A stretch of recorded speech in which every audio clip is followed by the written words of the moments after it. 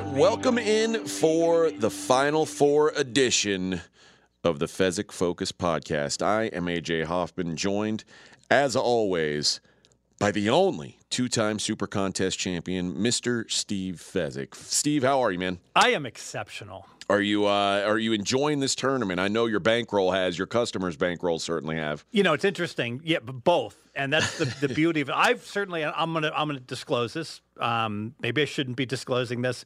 There are certainly tournaments that I've chopped away, and I've had great terms in my own betting. Why? Because there's circumstances, situations of live betting and things. Live betting, numbers aren't available. Sure. Davidson lands on the number. My clients push +1, but I win because I got +1.5 on Davidson against Michigan State when they hit that meaningful three-pointer at the buzzer. But this has been a rare tournament where I've been ultra selective. Clients ultra selective what I've gave out to my clients. I bet a whole lot more because I will bet stuff where I'll say, hey, I'm only going to bet it if I get +4, and +4 is not available, et cetera. So it's been a great tournament for my clients, 10-2. So hopefully we finish strong in the Final Four. I'll ask you, just as a fan, and I guess as a handicapper too, does it like having 4 blue bloods left in the tournament, is that exciting to you? Is it more difficult to find value when these are 4 teams that everyone's been watching with a microscope all season long? Yes. I would rather uncertainty lends itself to profitability. All right, when no one knows what the St. Peter's, North Carolina line should be, that usually lends itself to better opportunities, more volatile markets. Volatility lends itself to more profitability. In terms of as a fan, I got to tell you, I actually like the college basketball game, way more than the NBA.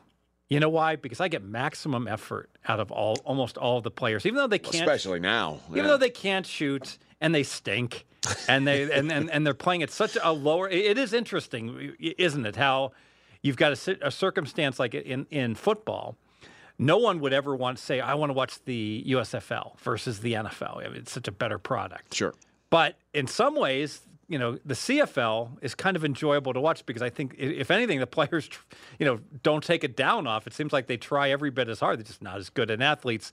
But certainly collegiate athletics and the effort that you get from so many of the teams is just fantastic. And so I guess as a fan, I much more appreciate the CFL. I was never very appreciative of this whole, these are the greatest athletes in the world. Maybe it's because what's the movie where we went to the foreign world and all the people were blue?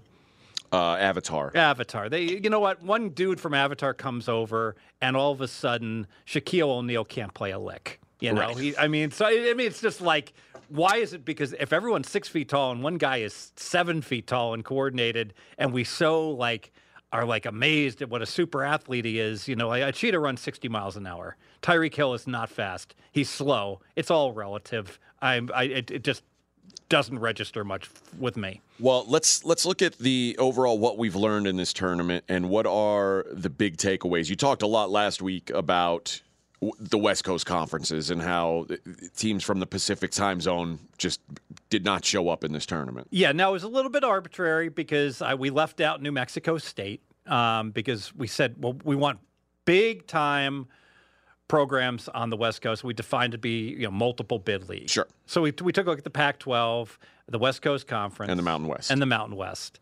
And those teams collectively went 1-14 against the spread. UCLA did beat St. Mary's. We took that game out. I've been on this train since it was 1-7. I was like, clearly these teams are struggling. They're overrated. They played each other non-conference. And I think it goes back to, and we've spoken about this in bowl games also, when we see some conferences doing really well and other conferences struggling, it is rarely right to keep backing the conference that's sucking, like they're going to suddenly turn it around. And yet no one seemed to even notice. It was like UCLA, North Carolina. We'll just back UCLA. Never mind that every one of these West Coast teams that was, including the ones that were much better than UCLA, sucked in the tournament. We'll make UCLA a 2.5-point favorite in Philadelphia against the Carolina team. I know it's past posting, but I did give that out to my clients, so I'm okay with talking about it. I was with you. I'm all right. I'm all right with it, too. One of the things that you listed in your notes today was about first half unders. And I'm kicking myself last night for I played an under in the Xavier game against St. Bonaventure. All hell broke loose late in that game. 100 points in the second half after 61 in the first. It looked like it was going to cruise to an easy under. Why are we seeing such slow starts in these games, in your opinion? Well, it goes back to the model of we price the first half and the second half, and if we have a 120, we talked about 8-point difference regular season, make it a 56 and a 64. Well, now the games are more important. Teams are playing for titles. They're tighter. They're more careful, the teams are. They're not taking that marginal shot early in the shot clock. And so all things being equal, they're being more careful. The refs swallow the whistles. Let the boys play. Takes longer for the teams to get into the bonuses. That hurts scoring early as well. But then what happens? The finality of that final game, no one wants to go home. No one wants to give up. And unless you're Arkansas and Musselman, and then you say, we're down 9, we'll just give up. You know, even though the Duke's in a 1-on-1 and we've got a whole 55 seconds and we could come back theoretically. But the vast majority of teams, and you saw it in a game last night where like Washington State was cooked, absolutely cooked, down 20 early in the second half.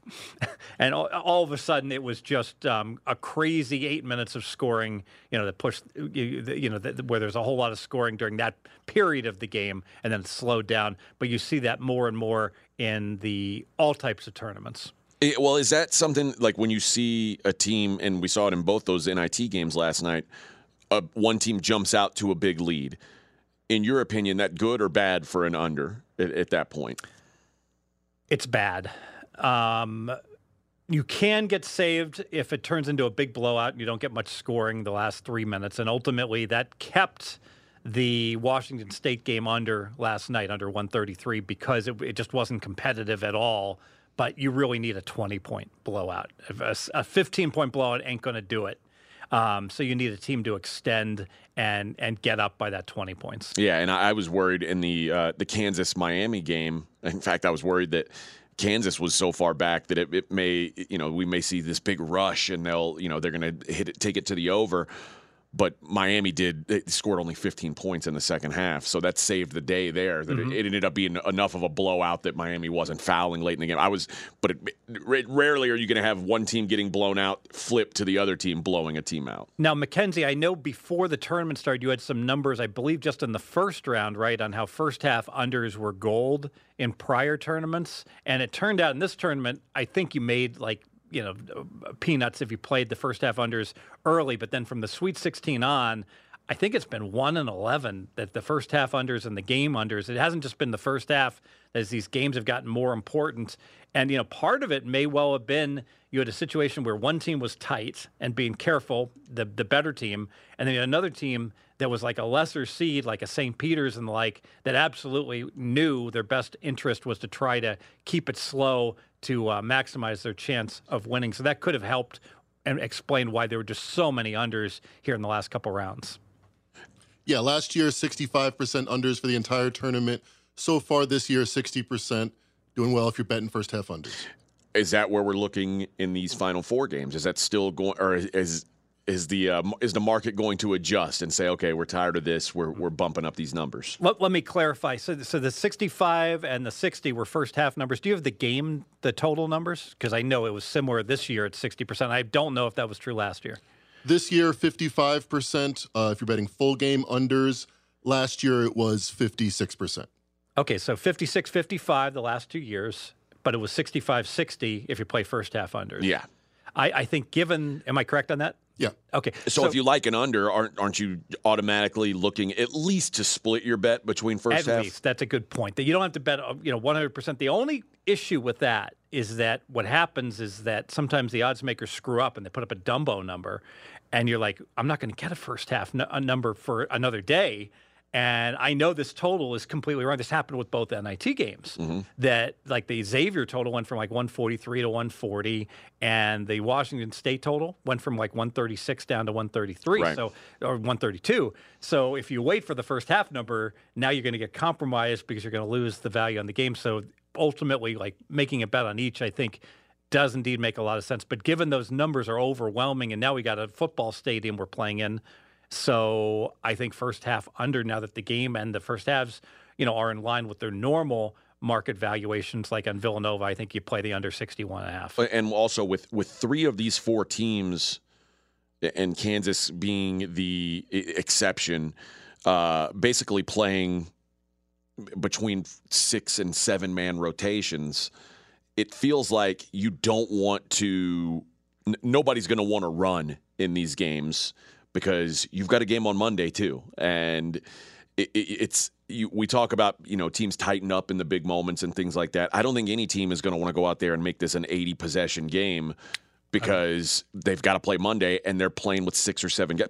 Villanova's not going to want to. I agree with you strongly in Villanova, and even Jay Wright was asked that question and he dodged it. Of course, he's like, "Well, I'm not going to give away the game plan, but I don't want to run with those gazelles." Villanova's game plan's always the same. Muck it up. It's let's play 55, 60 possessions. I am not sure about Duke and North Carolina, though. I am not confident that either one of those teams is going to say, "You know what? Monday is looming, and we're gonna go ahead and stay under control," and the like, because that's not what either one of those teams has done all year long.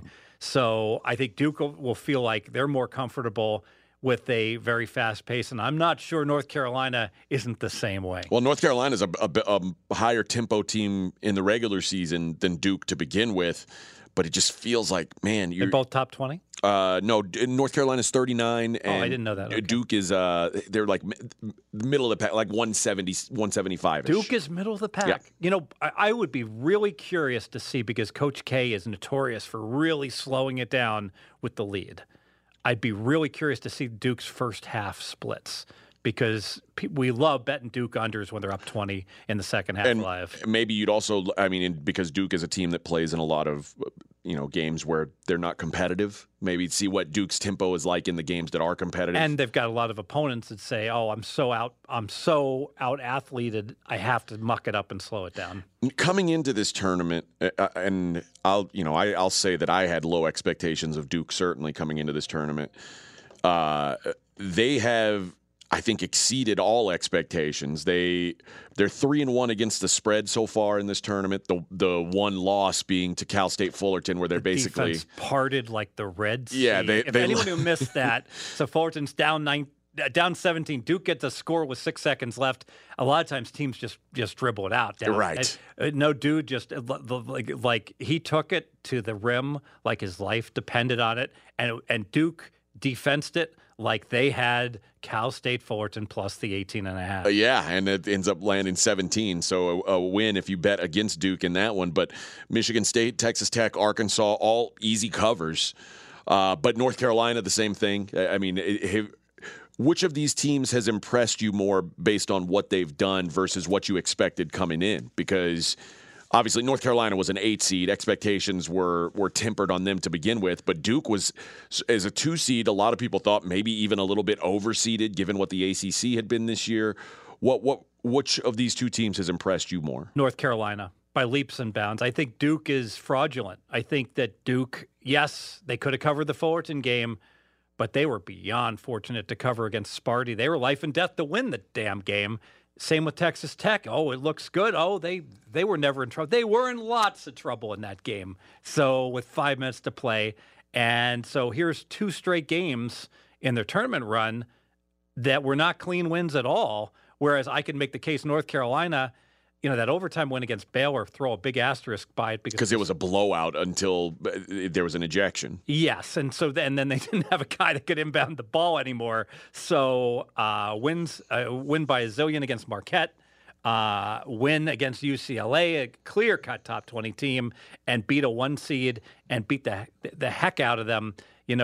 Carolina, they've covered every game, and there's nothing not to like about this team that's been 16-3, their last 19. One thing that's interesting about Carolina, their last 19 games, they've had 1 game decided by less than 7 points. So when things are going well, this is contrary to the Baylor game. When things are going well, this team kicks ass. But when things aren't going well and they get behind, trouble. Well, there's also, you mentioned 19 games, and they've gone 16-3 in their last 19. There was a major change that happened at that point of the season. If you recall, Dawson Garcia, who was a transfer from Marquette and was expected to be, he was actually going to go, he was testing NBA waters and said, you know what, I'm going to go back to school. And he transferred from Marquette to North Carolina.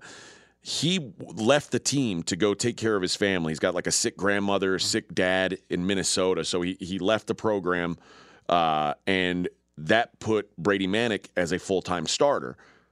That is the cutoff line. Since that day, since Dawson Garcia left the program, they're 16-3. Isn't Manick playing like a maniac? He's been playing very well. The problem with Manick is he is I'll try to put it nicely. He's not a great defensive player. He's what you would call a liability. Okay. And when you saw them play Duke the first time, they said, "Well, we're not going to put Manick on Banchero. That's a terrible idea." So they didn't. They put him on A.J. Griffin, and A.J. Griffin basically went off. So in the second game, they flipped, and they put Leaky Black, who was on Banchero, their best defensive player, who was on Banchero in the first game. They put him on Griffin and put Manick on Banchero. A.J. Griffin disappeared into the void, was a nothing.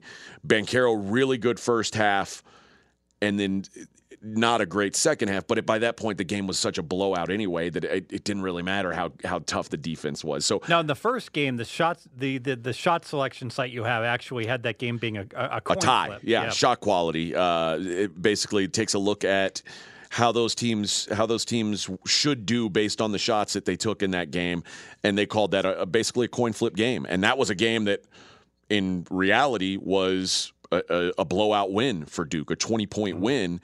That's based on, if they play that game 1,000 times, more often than not, it's going to be a coin flip. So, I think that how they use Manick, who they decide to put Manick on, and how he holds up defensively is going to be really, really key for North Carolina in this game. You know, the bottom line is if Carolina wins the game, we're going to have a debate about which is the better team. And if we can have that debate, that means that I have to look to Carolina or I have to pass the game. There's no way I could play Duke. To the other game, the Nova-Kansas game, and I'll be honest, Villanova was a team before the brackets were released that I was almost certain was going to be in one of my in my Final Four. The only two teams that I knew were going to be in my Final Four were Gonzaga and Arizona, and Villanova happened to get thrown into the same region as Arizona, so I didn't put Villanova in my Final Four. I thought coming into this tournament they were built to do well in this tournament. I would have easily picked them to win given the Final Four had there not been an injury to Justin Moore. How has the market accounted for that injury to Moore, and is it an overreaction, an underreaction? Where are we at with that? Overreaction, I believe. So if Justin Moore had been 100%, I think most feel Kansas would have been a very slight favorite. 1 to 1.5? Yes. So just weird. The market goes ahead and moves to 3 with Justin Moore. Everyone talking, that's an Achilles. He's toast. But did the X-ray, no broken bones. Yeah, that matters now. Yeah, we know there's no broken bones. He's got an Achilles injury. All right. So line's 3. I wanted to ask you about this.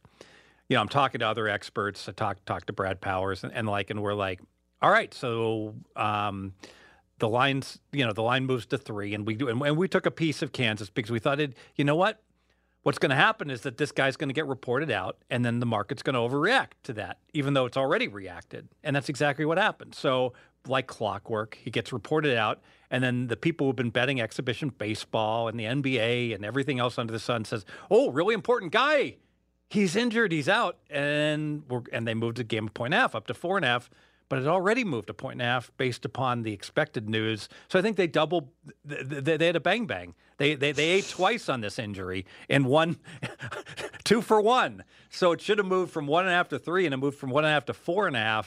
I get it. Villanova's a very short team, and they don't have much depth, and Gillespie is not 100%. So maybe it should have been worth 2. Bottom line is, hey, at 4.5, I think you got to look towards Villanova. All right. Let's take a look at the NBA. And I'll be honest, first I want to give you kudos because I've followed you along on the Memphis win total, 53.5 that came out at the All-Star break. They're now at 53. All we need is one pin, Rodney. I'm feeling one good. One pin. I'm feeling good. Like, they're winning games without John Morant. They beat the Warriors the other night. I was like, oh, yeah, this is money in the bank. So I'm excited about that. You got a piece of that, then? I did get a piece of that, yes, Mackenzie, sir. you got a piece of that? No.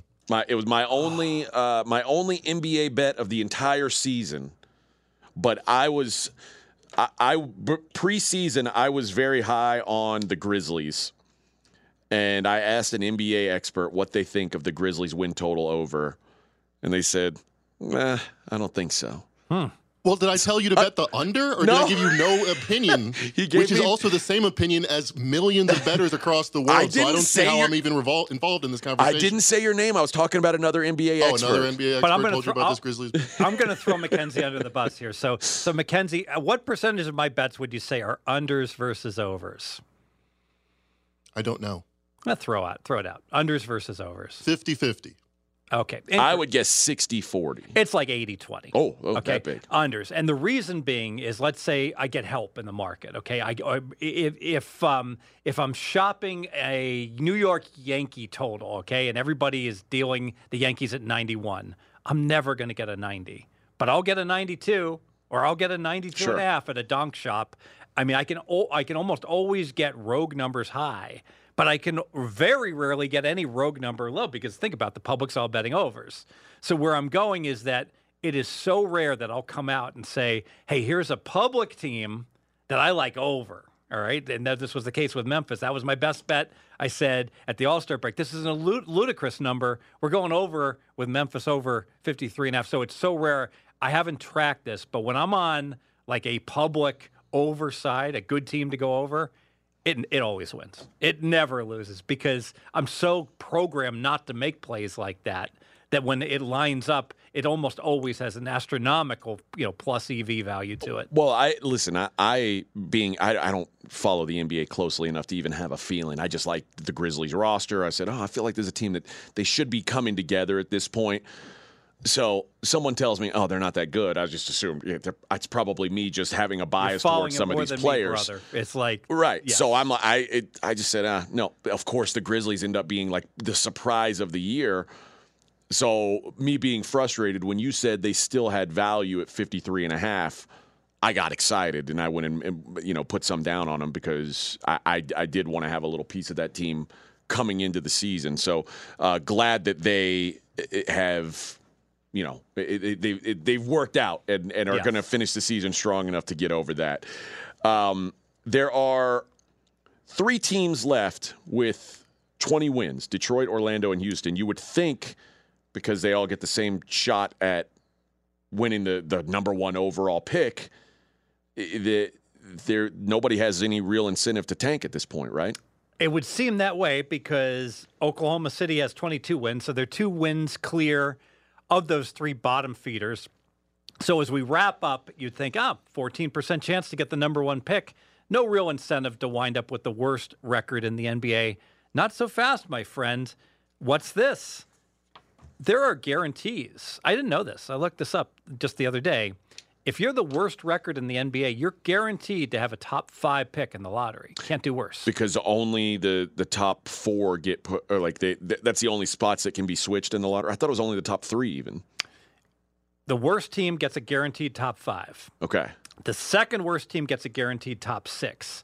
The third worst team gets a guaranteed top 7. Okay. So on the top end, you have the same chance to get the number 1, but you can't fall as far. Can't fall out of the top 5 if you're the worst team. Yes. And same thing if you're the second worst team, the top 6. I think that this is a factor.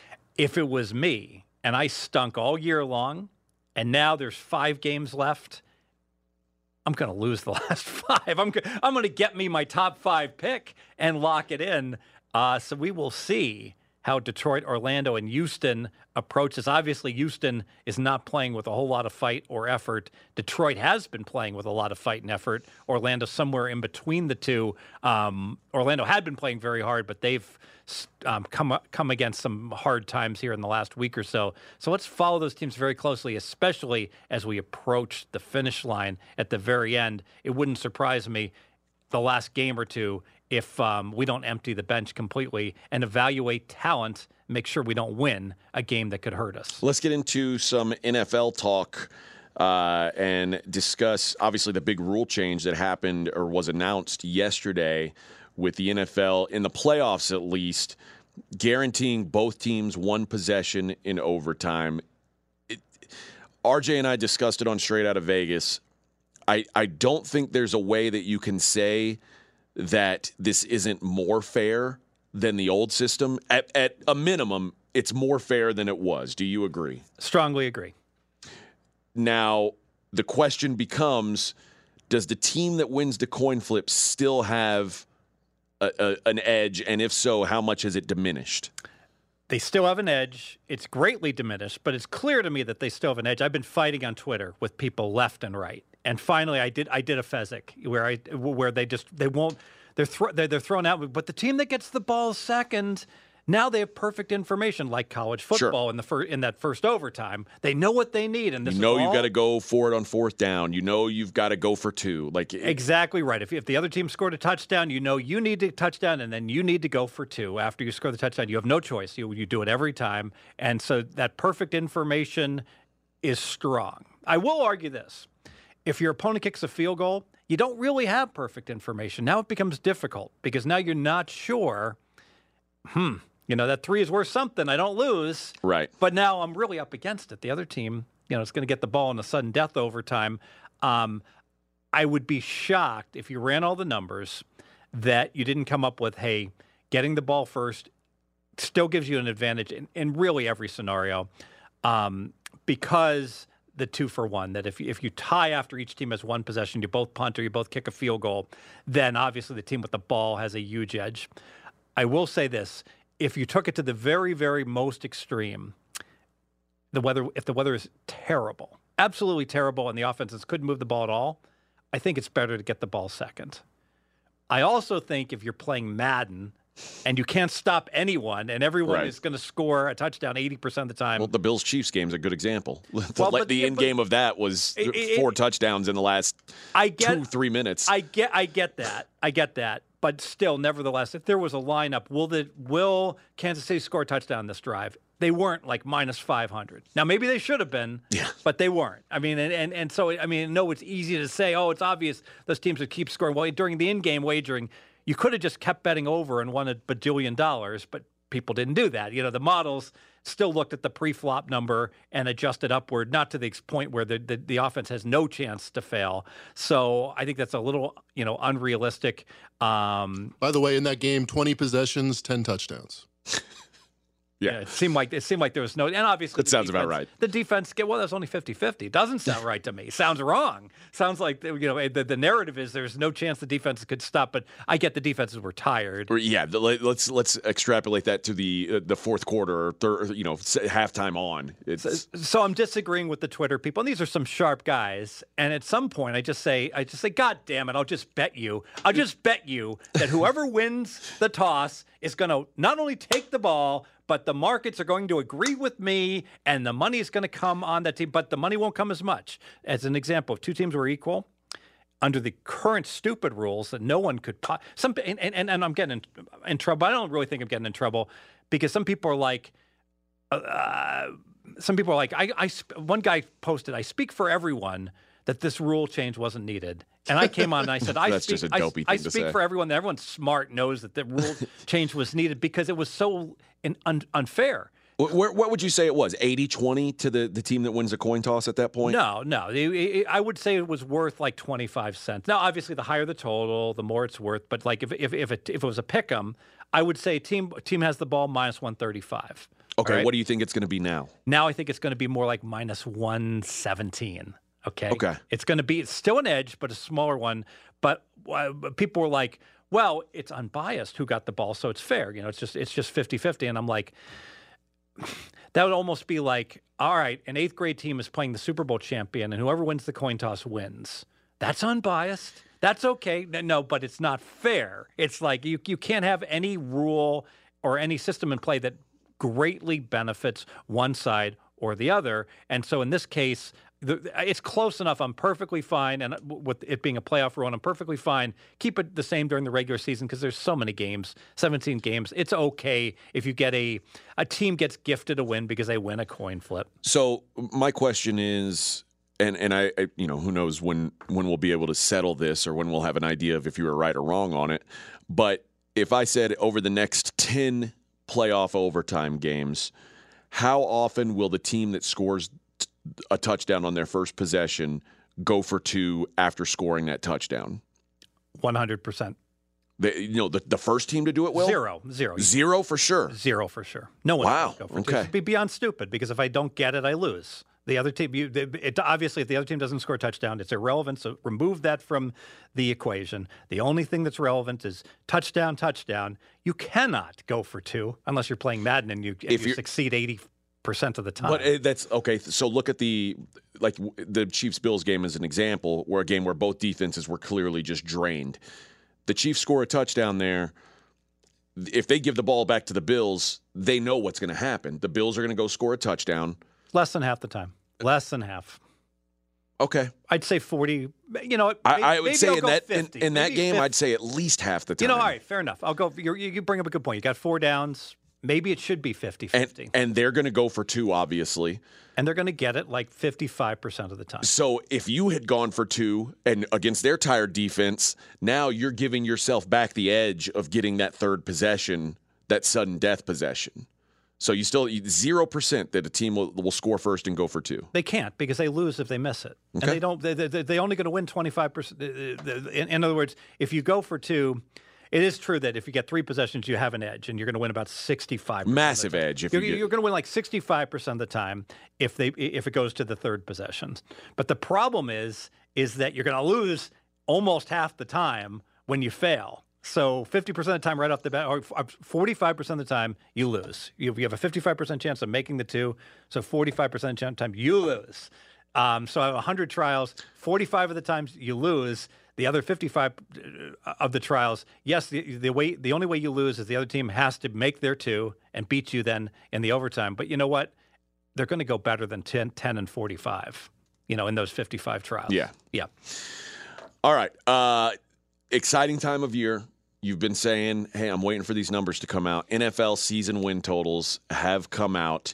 What is the way to look? I know last year with the imbalanced schedule, the 9 home games, 8 road games, that was a big factor. What are we looking at this season? We are looking at AFC unders. And I always talk about I want unders. I don't want any overs. The number one factor, I will turn the radio dial off immediately when a guy comes on and says, here comes our expert on season wins, and he has 4 overs and 1 under. Click, don't even want to hear. Maybe I should be listening, but the point is every pro I know that actually does this for a living knows they have to play more unders just because we talked about earlier in the podcast, because there's a bias towards higher numbers. Not just if you take the market average, it should we've spoken about this, to like 8.45 because there can be a tie. There was a tie last year, but it's not. It's like 8.55. So it's enough of a bias already that if you bet every game, you didn't shop at all, and everyone dealt minus 110 in each direction, and you bet every game under, you would push. If you bet every game over, you wouldn't lose at a 4.5% crack. You'd lose at like a 9% crack. So right off the bat, there's that bias. And then the second bias is it's not unusual that you get a rogue number high on a team where everybody's dealing 12 and one book will put up a 12.5. And so you can steal bets. And I stole a lot of them last year, frankly. A lot of games, like the Chargers win 9 games, there were 9.5s out there, et cetera. So a lot of opportunity, playing unders. And, I was in the Westgate season win contest last year and I finished second. So I got $6,500 in that contest, went 23-7-2. I had a whole lot more unders than overs, for this very reason. So I want to play unders, but I really want to play AFC unders. So if you're looking at it, are you almost crossing off any idea of AFC overs? And if you're going to look at any overs, they're going to be in the NFC this year? I'm crossing them off. I will say this, I'll use an example. The Dodgers opened 96.5. They're currently at 99. The Dodgers were a good bet to play over 96.5. It's completely contrary to what everything I'm saying here. Well, why? Because the bookmaker just put up a dumb number. They just got the Dodgers wrong, and the Dodgers got better, and so there was value there. So there are exceptions to every rule, but yes, I'm crossing off AFC overs because it flies in the face of across the board. I should be looking unders, and the AFC plays 9 road games this year, only 8 home games, and the market doesn't reflect that enough. So boom, I want to play AFC teams to go under. That's the subset to look for. All right. And you want to give a best bet? Sure. I'm going to give one on this focus pod. I'm going to give a different one on the Dream good. Pod. So you got to tune into the Dream Pod. You know what? I am going to go with the Kansas City Chiefs. Under 11. You got, I think, lay minus $1.45 right now. I think this Tyreek Hill injury, I haven't valued it. The injury, the Tyreek Hill trade. Yes. Yep. Doesn't really matter, does it? He's gone. Yeah, the defection. I've always said that he's one of those rare guys when he's 100% healthy, he's worth the 1.5.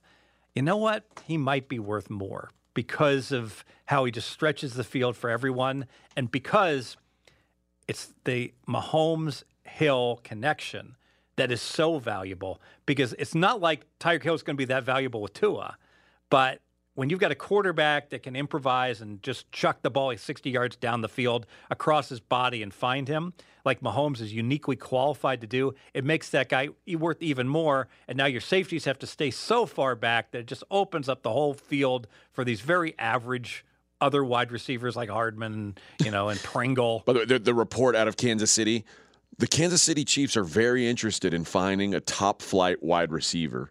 Like, well, maybe you can talk to the Dolphins about trading for Tyreek Hill. How about that? And where are you going to find one of those guys? That's crazy. Yeah. So, and if you look at the schedule, the field games, the 3 field games. Remember, they added one. They have to play Buffalo. Kansas City does, and they got to go at Cincinnati, at Tampa Bay. That's not good. They have to play the NFC West. That's not good. That's not good. They do get the AFC South, which is a break. But you know what? Look at that division. The Raiders are an above-average team. The Broncos are very good. The Chargers are very good. The Broncos are a contender. The Chargers are a contender. I'm with you. Yeah, so we're going to go. We're going to go under. Kansas City only won 12 last year. Their numbers aren't any good.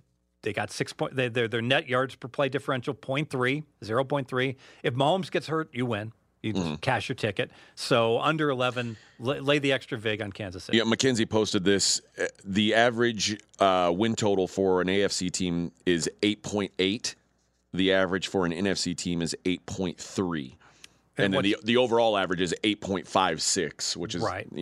And what's interesting is obviously the AFC is better than the NFC, but 12/17 of your schedule is against other AFC teams. It's against other AFC teams. And 9/17 of your schedule is on the road. Yes, and if you look at that NFC, they get to play. They still get to play 5 cupcake games against the NFC. No, they don't. They get to play the goddamn NFC West. Yeah, that's tough. At Tampa Bay, so they basically got to play there's only like 7 good teams in the NFC, and they get to play 4 of them. So here's my question then, because when you look at so my thought would be, okay, the AFC West is playing the NFC West. That obviously that's a tough division too. The AFC West is a tough division. It's kind of a murderer's row. I mean, the Raiders they've got to play a second place schedule, which they're expected to be the 4th best team.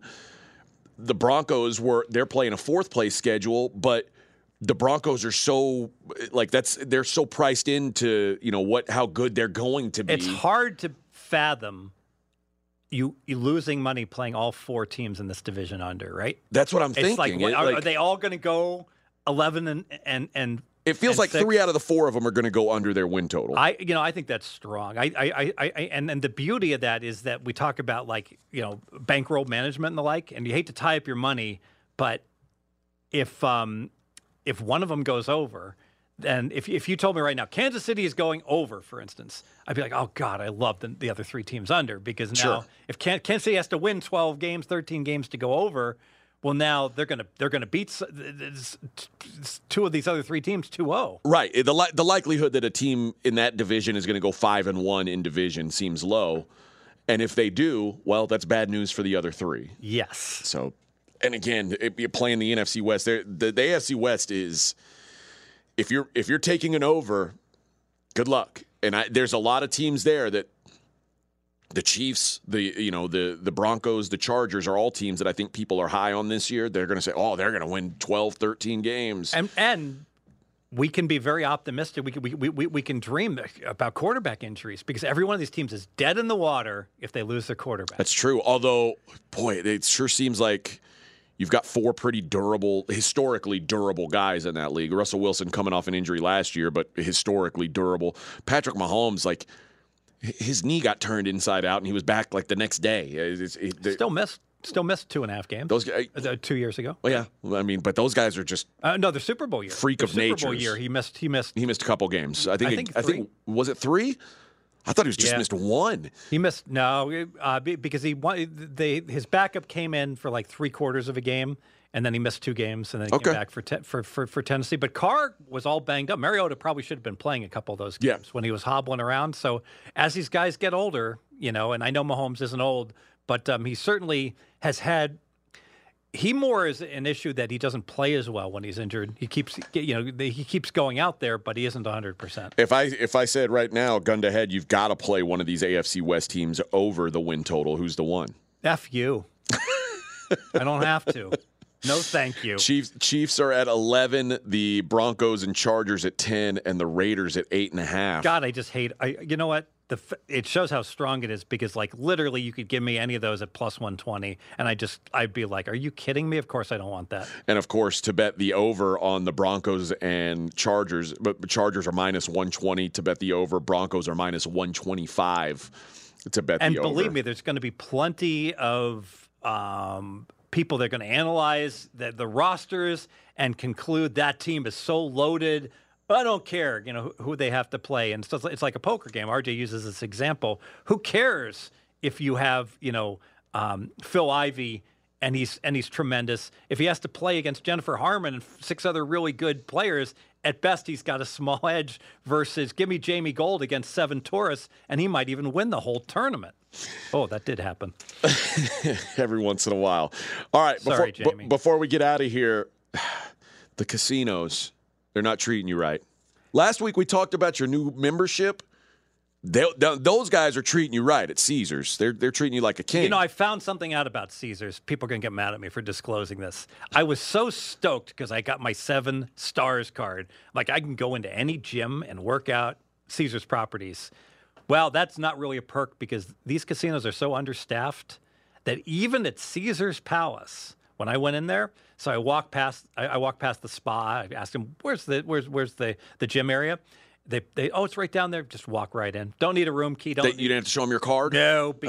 These casinos have become so – they have cut their budgets so much so during COVID. They cut back so far, and now the customers have returned, and they are just lopping on the parking fees, the resort fees. The restaurants just get more and more and more expensive, and the staffing and the amenities have not followed at all. Like, I can't even imagine. So now you're paying resort fees and there's less people working the resort?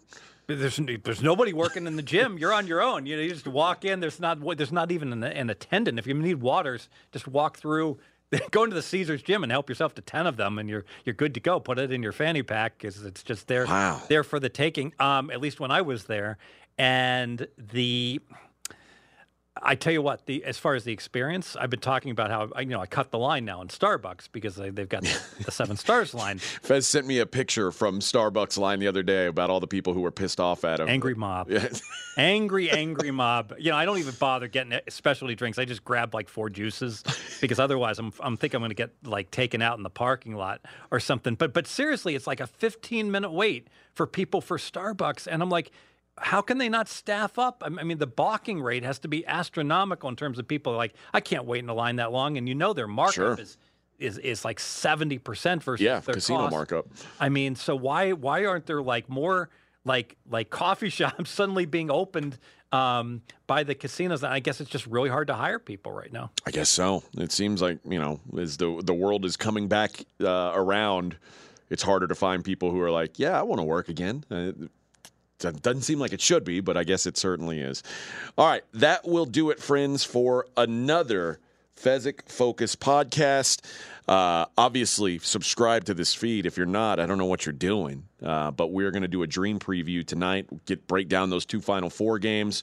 Give you another best bet NFL season win. We will all have an NFL best bet on season win totals I got a couple in that pod. MLB season wins I'm going to discuss. Oh, you're already ready for that, huh? Look at you. So obviously you're going to want to stay tuned for that. And obviously on that same feed, you can get Mackenzie's NBA podcast, which is fantastic. We're actually doing a test run of a Major League Baseball podcast. Who's our expert? Well, it's TBD right now. One of them is going to be Griffin Warner, who I did the college basketball podcast with.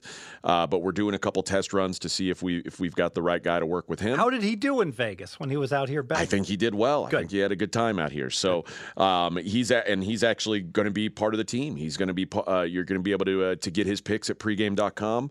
So he's a guy that we're featuring, and he's going to be featured in the MLB podcast. And then, of course, it won't be long before we're back to football season, and we're doing full-blown 3-hour dream previews again. You know I how have that big goes. MLB news. May I disclose? Please. I have just inked a deal with a guy that just does MLB. Old school guy, very good, and does all his numbers, bets at like 6 in the morning before the lines move. And so I am going to be getting his plays at 6 a.m. So Inked a deal, huh? Yes. What's the trade-off? Is it NFL? That's not relevant to. Okay. No one needs to know what I'm spending. Okay. All right. For this guy, let's just say that I expect to have one of my best MLB years ever based upon this arrangement I have. I will also make an announcement. I will not be betting Major League Baseball this year because I am terrible at it. So I'll. How do you know? I've tried it. I probably quit. I got off of it about 5 years ago. I was like, man, I keep winning at football and college basketball, and then I'm donking it off betting the NBA and Major League Baseball. So I just stopped betting either of those sports. And let me ask you this: maybe you're going to go 1-0 on the year. Houston Astros 92.5 looks asinine to me. You have to go under. Am I correct? Still playing a weak division, and Justin Verlander's back. Pitching's still pretty strong. Is he like 90? Have you seen Justin Verlander not be good? How old's Tom Brady? Like 90. But haven't you learned that lesson? I saw. Oh God, Kenny Stabler also. He wasn't. So good. Well, listen. Why would they be worse than last year? They won 95 games. They made the World Series. They lost Carlos Correa. Yeah, he's worth 5 games. What? Can you look up his WAR, Mackenzie? Yeah, I'll look up his WAR. So losing Correa, adding back Verlander. I don't know. I have a hard time seeing the Astros lose. If you said they were going to win less than 90, I'd say no. I don't think so. So 92 is just like it's too close for me. A lot of these teams have gotten a lot better. Like if you look at like the money on like the White Sox and the Twins and the Tigers, there's a whole bunch of teams. People are very the Blue Jays in the American League. Those are all AL East and AL Central teams. Nobody's bullish on the Mariners. Nobody's bullish on the A's. It's certainly true about the A's are down to like 68 for their season win, but the Angels are at 85. The Angels are always high. The Angels are that's another one. Every year I bet the Angels under. Yeah. Every year the Angels are lined above 500, and they never have a chance to get there. It's like it's like the most overvalued 550 projected team in the history of MLB, just because they've got Trout and obviously Ohtani, the MVP, but the rest of the team just stinks. Yeah, Carlos Correa 7.2 WAR last season. What's 95 minus 7? That's 88. Under 92.5. All right. Well, good luck. We will talk to you during the Dream Pod, which will be the next thing up in this feed. Appreciate you guys listening. Thanks to Mackenzie for running it. Thanks to Steve Fezzik, and we will talk to you soon.